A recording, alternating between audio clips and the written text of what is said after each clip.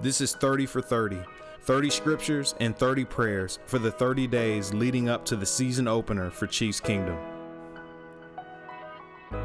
Proverbs chapter 27, verses 1, 5, 6, and 17.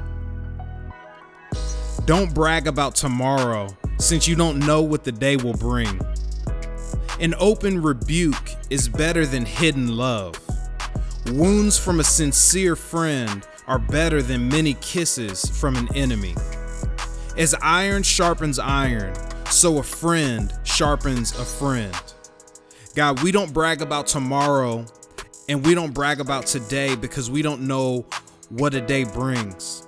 So as we pray to you, God, we open our hearts and our minds to you to know that you are in control of today, and we get to humbly accept what you will bring today.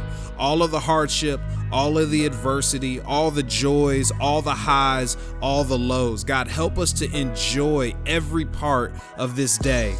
And at the same time, God, help us to be the kinds of friends that can speak openly to each other, that can make each other better, that can offer criticism, that can offer feedback, that we don't hide that love from each other, but we actually give it to each other openly to make each other better so that iron can sharpen iron, just as one man can sharpen another. God, we need you today, and it's in your name we pray, Jesus. Amen.